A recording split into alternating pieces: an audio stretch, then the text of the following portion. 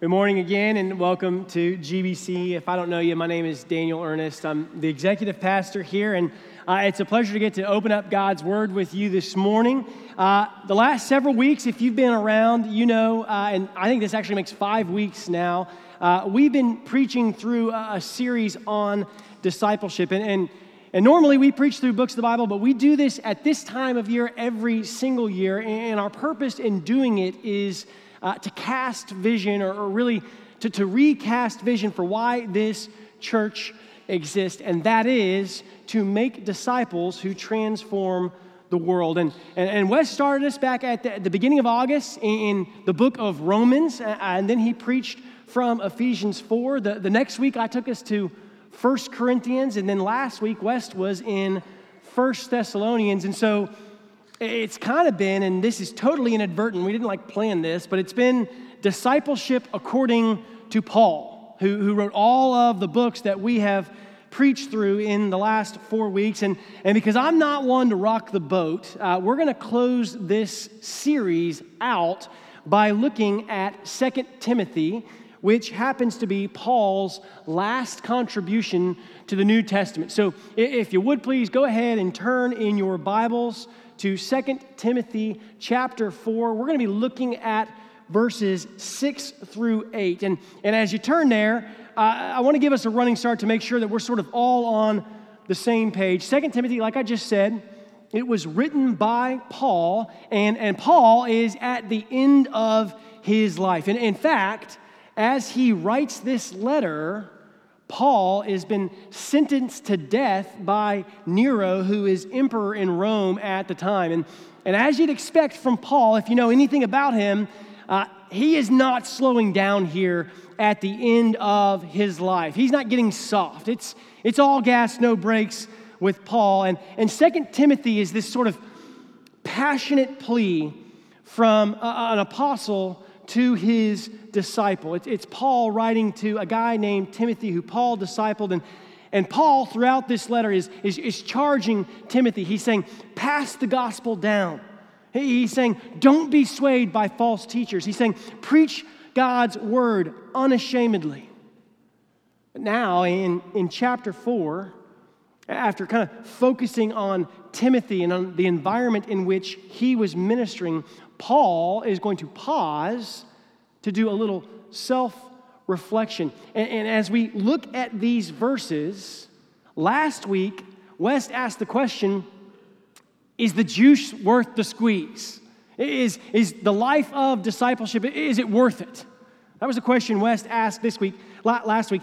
This week, assuming that the answer is yes, which it is, what I want to do is I want to provide you with the motivation to do it. Maybe even the inspiration to do it. And it will come in the form of Paul's dying words. So that said, I want to read the whole thing. 2 Timothy chapter 4, verses 6 through 8. And then we're going to walk through each one of these verses, okay? 2 Timothy 4, 6. It starts like this. For I am already being poured out as a drink offering, and the time of my departure has come. I have fought the good fight. I have finished the race. I have kept the faith. Henceforth, there is laid up for me the crown of righteousness, which the Lord, the righteous judge, will award to me on that day, and not only to me, but also to all who have loved his appearing. Okay, let's start by looking at verse 6. It's basically a summation of Paul's circumstances, and I've already mentioned this, they're grim, okay? Look at how verse 6 starts. Paul says, for I'm already being poured out as a drink offering. And if you're not familiar with what a drink offering is, when Paul says this, he's referring to a ritual from the Old Testament. Okay, sometimes when an offering was being made at the temple, a Jew would take wine and he would pour it over the altar where the offering was being made. Now, why would he do that?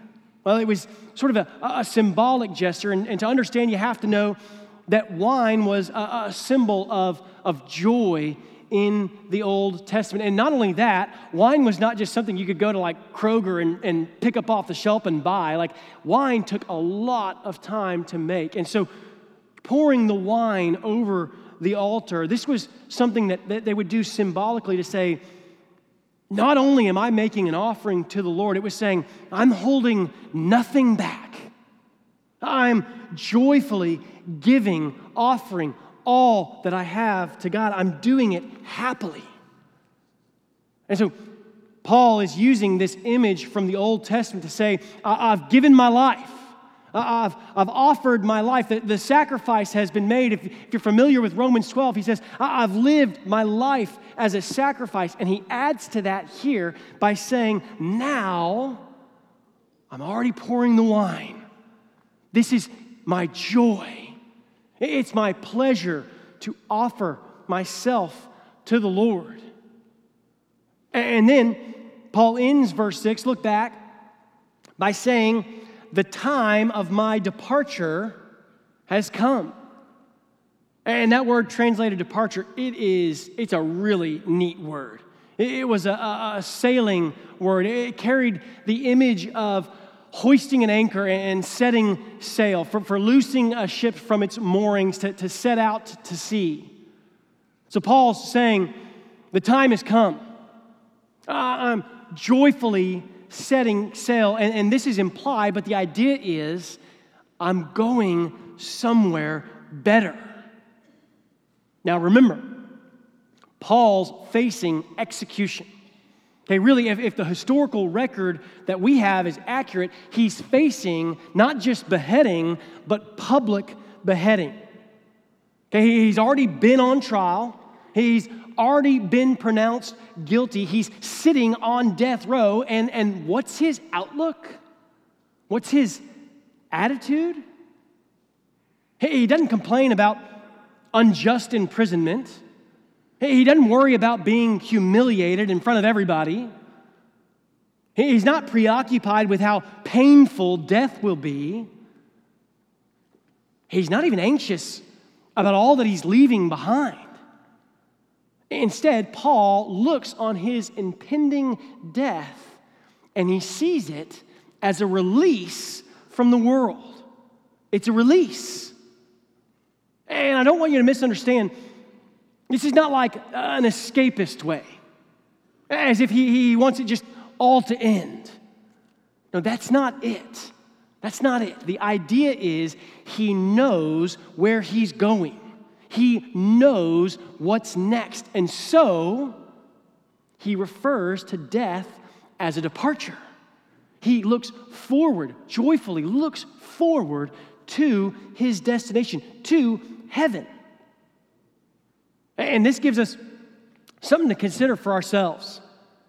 You see, this view of death, it can only come from someone who has a proper view of eternity, someone who has a proper view of the life to come. And that understanding, that perspective, it enables us to think of this life in the way that God intended us to think of it. It enables us to think of life in the way that Paul is thinking about it here and has thought about it his whole life. It enables us to see life's hardships, suffering, the valleys that we all inevitably go through. It enables us to see those in the right perspective.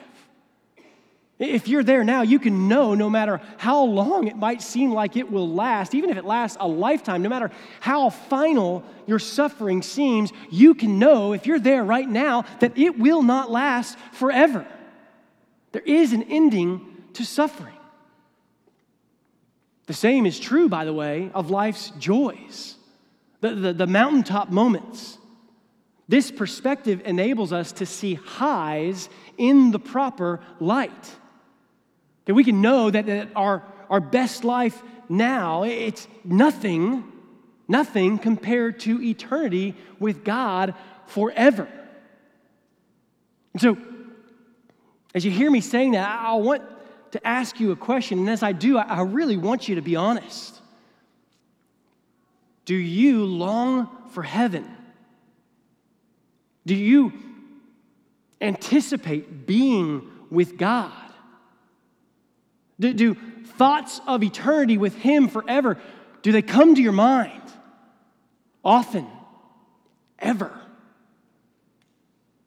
Look, if I'm honest, I recognize that I live with an emphasis on the here and now, what's right in front of me.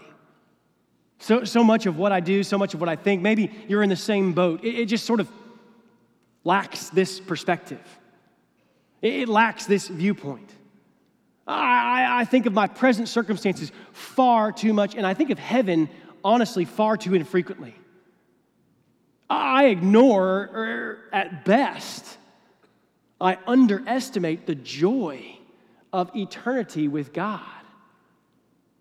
But Paul, he looks at impending execution, and yet he says, I'm ready. I'm ready. And in doing so, he reminds us death is just a departure. It's a departure from a broken place to a perfect place. And for you and me, if you're a Christian, the other side of death represents eternal life, not just quantitatively, but qualitatively.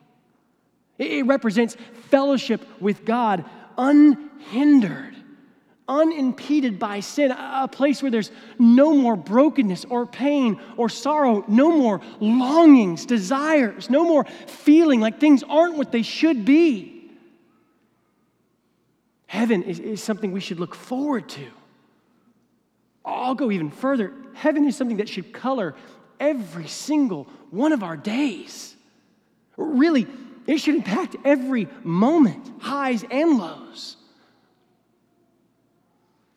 And you might be thinking, what does this have to do with discipleship? It'll come, I promise, because you see, having a perspective shaped by heaven, knowing the end that awaits us, this not only provides us with perspective, it has to affect the way that we live today. It'll have a practical effect for the here and now. It certainly did for Paul, right? That's why he's able to write what he writes in verse 7. Look at it again. Paul says, I have fought the good fight. I have finished the race. I have kept the faith. Now, in this verse, instead of looking at his present circumstances, Paul looks back on his life.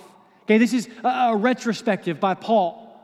And he uses 3 phrases, each of which, by the way, are drawn from athletics, from sports. And before we look at each one of them, I want to point out, if you're the type of person, and I know you're out there, that's thought, they always use sports analogies in their sermons. I wish they would talk about literature or art or something else. I wish my pastor was more sophisticated.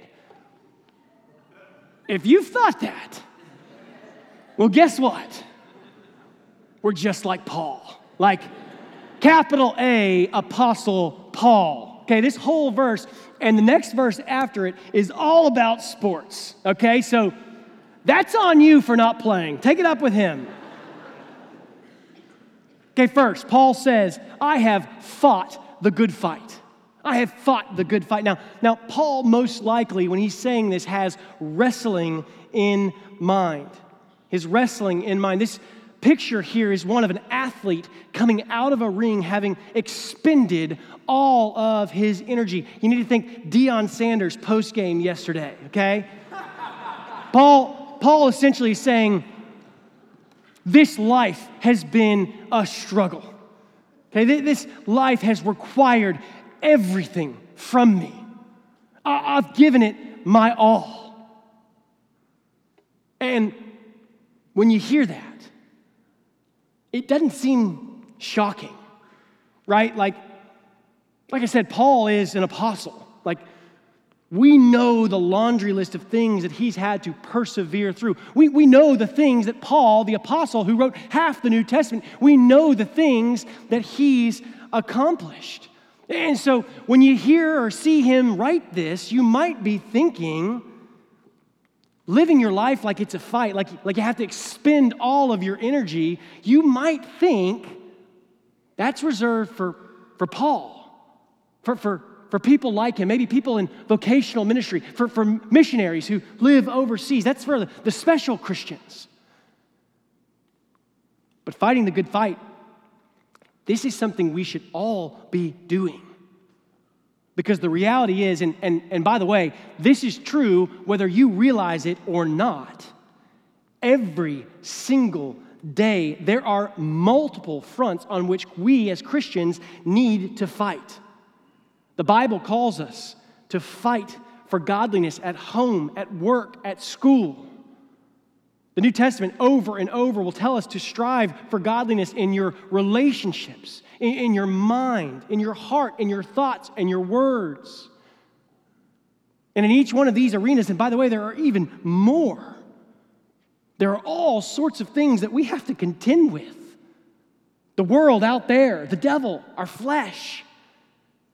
Wes said this last week, but the Christian life, it's simple, but it's not easy. It's so difficult. And I'll add this to what he said.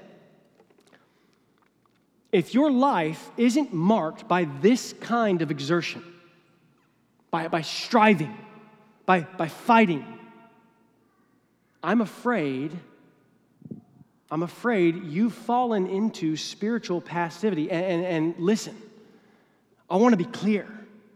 If that's you, over time, given time, if that's where you stay, you will not stand. You just won't. Spiritual apathy, spiritual retreat, it only leads to defeat, to death, every single time.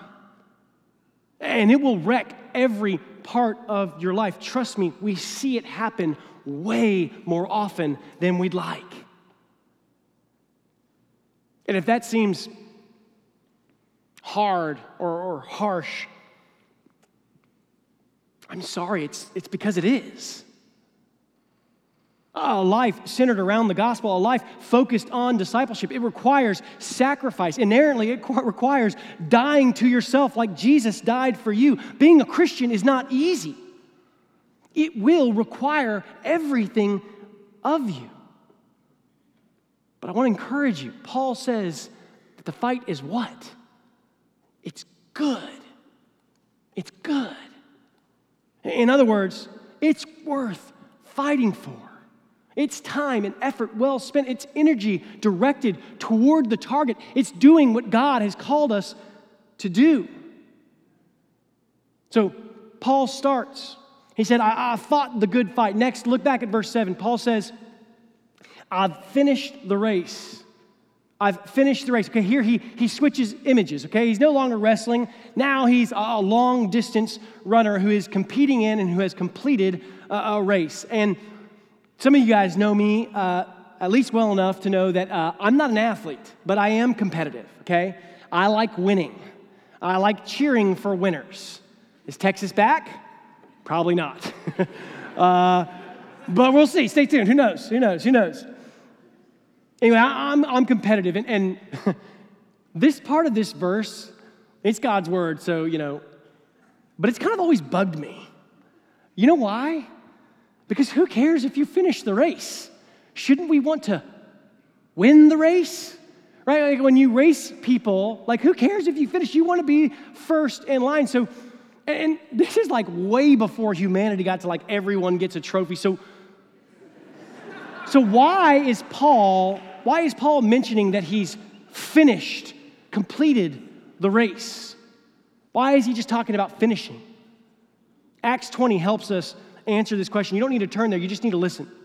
Okay, speaking to the elders at the church in Ephesus, which by the way is the church in which Timothy pastors, Paul says this, he's leaving them, he says, I do not account my life of any value, nor as precious to myself, if only I may finish my course, here it is, that I received from the Lord.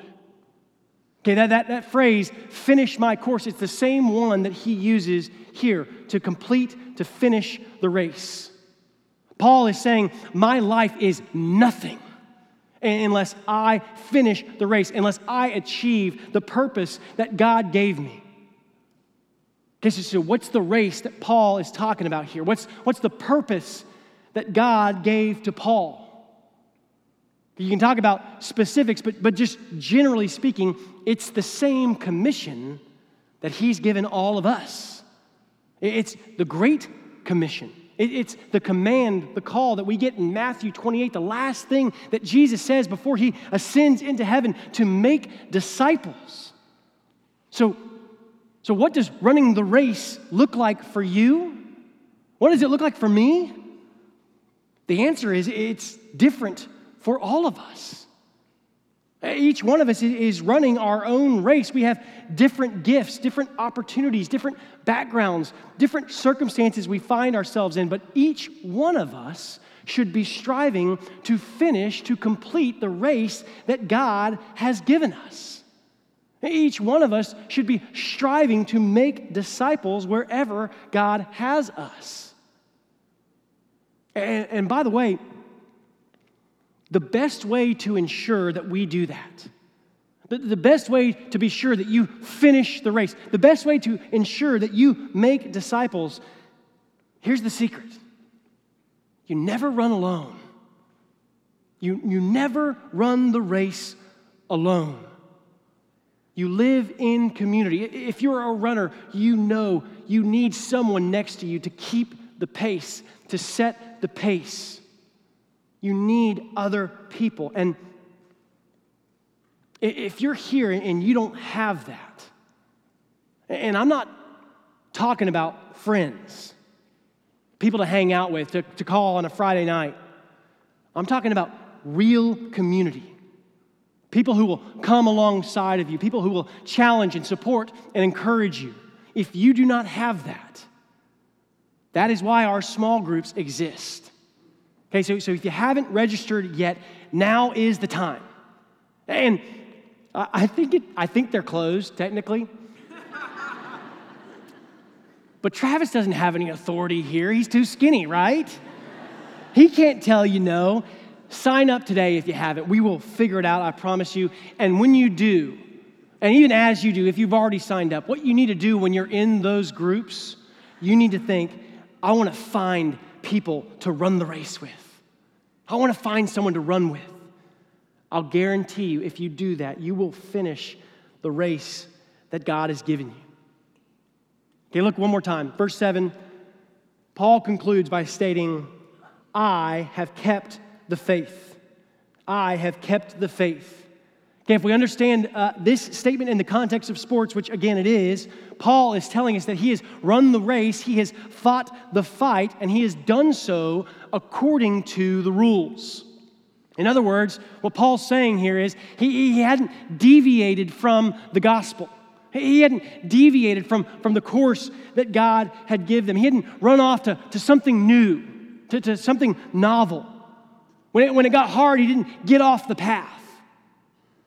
No, he knew the route he had to run, the ring he needed to fight in, and he stayed there. He stayed there. And for you and me, I think this is incredibly important. Okay, so many of us want something flashy, something brilliant, something new. We want to be part of something big. And a lot of us can kind of get distracted. We can get sidetracked chasing movements or personalities. We can hop from church to church or to ministry, chasing relevance or sophistication or some sort of experience. But most of Christianity, almost all of discipleship, it's just a slow slog. It's steady faithfulness over time. It's consistency. It's a commitment to the same things over and over and over and over. And here's the deal with this. Nobody's going to write a book about how you prioritized attending worship every Sunday. No one's going to write a book about telling the story about how you regularly spent time in your Bible and prayed, about how you loved your neighbor or your coworker or your parent or your kid even though they've rejected you. No one's going to write a book about you because you've made a habit to be in a small group year after year after year after year. Like, no one's going to invite you onto a podcast to tell that story. But if you think it's insignificant, if you think keeping the faith, being consistent, consistency in the ordinary acts of faithfulness, if you think it doesn't matter, Paul is telling you, this is one of the things that I look back on and I'm most proud of. Obedience in the everyday, in the ordinary, keeping the faith, these small acts of faithfulness, they're God's extraordinary means, first, of glorifying himself, but also it's one of God's ways to comfort us and to provide security and joy and life and assurance. So, in looking back over his life, these are the things that Paul says stands out. These are his accomplishments, if you will. He says, I fought the fight. He says, I finished the race. I kept the faith. Wouldn't it be great to look back over your life and to say this, to think this? I fought the fight. I finished the race. I've kept the faith. Wouldn't it be great to look back and have no regrets, to see nothing undone, to face death not just with joy, but with satisfaction, contentment, to face death and feel triumphant even? Let me ask you, if your life ended today, I know this is sort of a dark hypothetical, but if your life ended today, would you be able to say these things? Would you be able to feel this way? If not, don't you want to? Man, I do. I do too. I can't imagine there's anyone here that doesn't. And so if you're sitting here now and you couldn't say what Paul says in verse 7, I want you to think, what needs to change? Like what can you do? And we think this way all the time, by the way. This is not a foreign concept to us. If you want to run a marathon in February, you need to start running right now. If you want to retire when you're 55 or 60 or 65, you got to start investing and saving now. We think this way all the time. I want you to think, what needs to change? What do I need to do? It could be big things. It could be you need to leave the job that's taking way too much of your time. You're not going to get to the end of your life and think, man, I could have made more money. It might be that you need to leave that relationship that's causing you to sin. It might be that you need to quit that long-standing sinful habit that is destructive and harmful to you and to all the people around you. It might be these big things that you need to change. But more than likely, it's probably just a bunch of small things. The ordinary things I just listed out, reading your Bibles and praying, going to church, committing to a small group, investing in the lives of the people around you. Regardless, if you want to be like Paul when you face death, if you want to be able to say to yourself, I fought the fight, I finished the race, I kept the faith, think, what do I need to do to get there?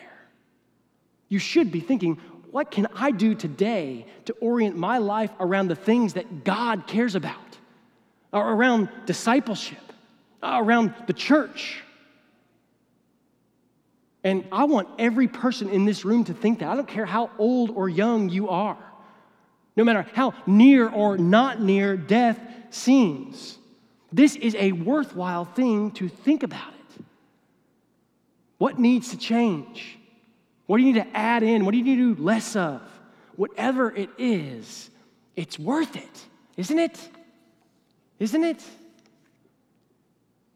And we've already covered some of our motivation in this, but Paul goes even further in verse 8. Look at it. We're going to close here. He says, henceforth, There is laid up for me the crown of righteousness, which the Lord, the righteous judge, will award to me on that day. And not only to me, but also to all who have loved his appearing. Okay, in this verse, Paul looks forward to a crown of righteousness. He says it's laid up. That means it's stored for him. Now, this crown, again, staying within the framework of athletics, it was more like a wreath. Okay, it was not like a crown that a king would wear.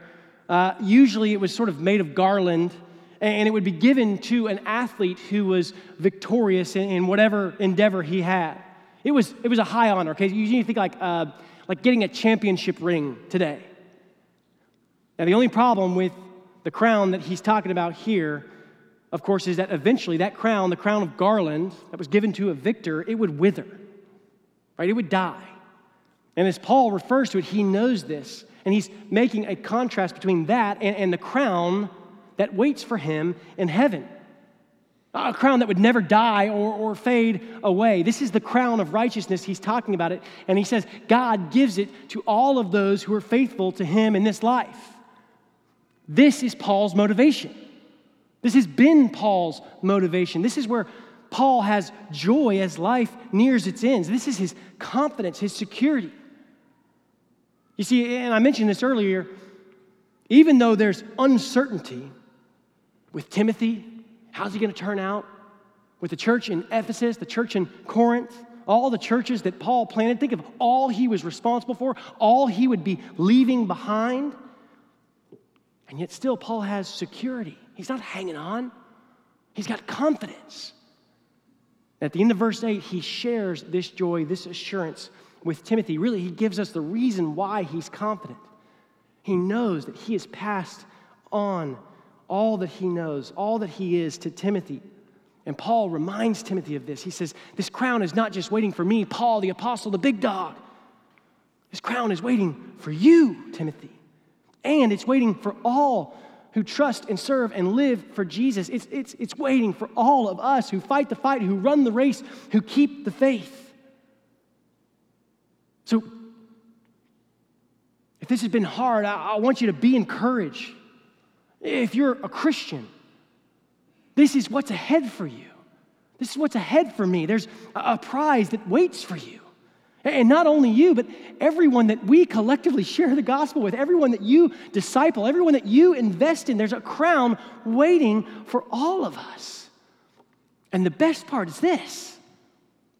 As you fight, as you struggle, as you strive, as you run, as you keep the faith, as you labor in the dust, as you make disciples, in all your effort, you remember the victory has already been won. It is not contingent on you or me or us. It was won the second that Jesus rose from the grave.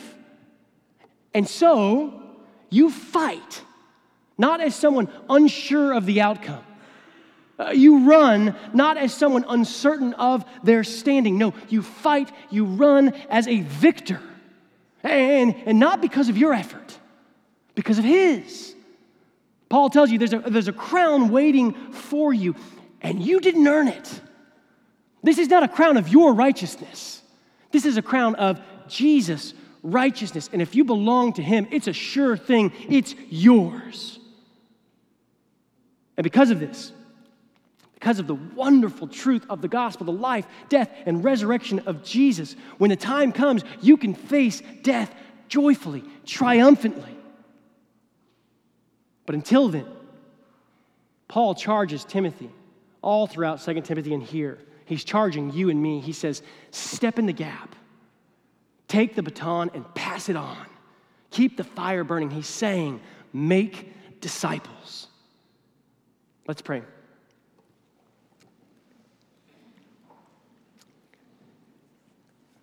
Father, I am thankful that you have chosen to reveal yourself and your purposes to us in your word, Lord. And I pray that as we leave this place, Lord, I pray not only that we would be motivated and inspired, Lord, to be engaged in your kingdom work, Lord, but I pray that we would be enabled by your Spirit, Lord, that where we lack confidence, you would provide it to us in your Spirit. Where we lack giftedness, Lord, your Spirit would overcome our deficiencies and our weaknesses. And Lord, I pray that as we do all of these things, Lord, I pray that we would have just a better image and picture, Lord, of what you did for us on the cross and your Son, Jesus, Lord. Lord, I pray that as we do all of these things, we would not just glorify you, Lord, but that we would be able to experience what it looks like to have joy and purpose in this life. Lord, we need your Spirit to enable us in all these things. I pray that he would. It's in Jesus' name we pray. Amen.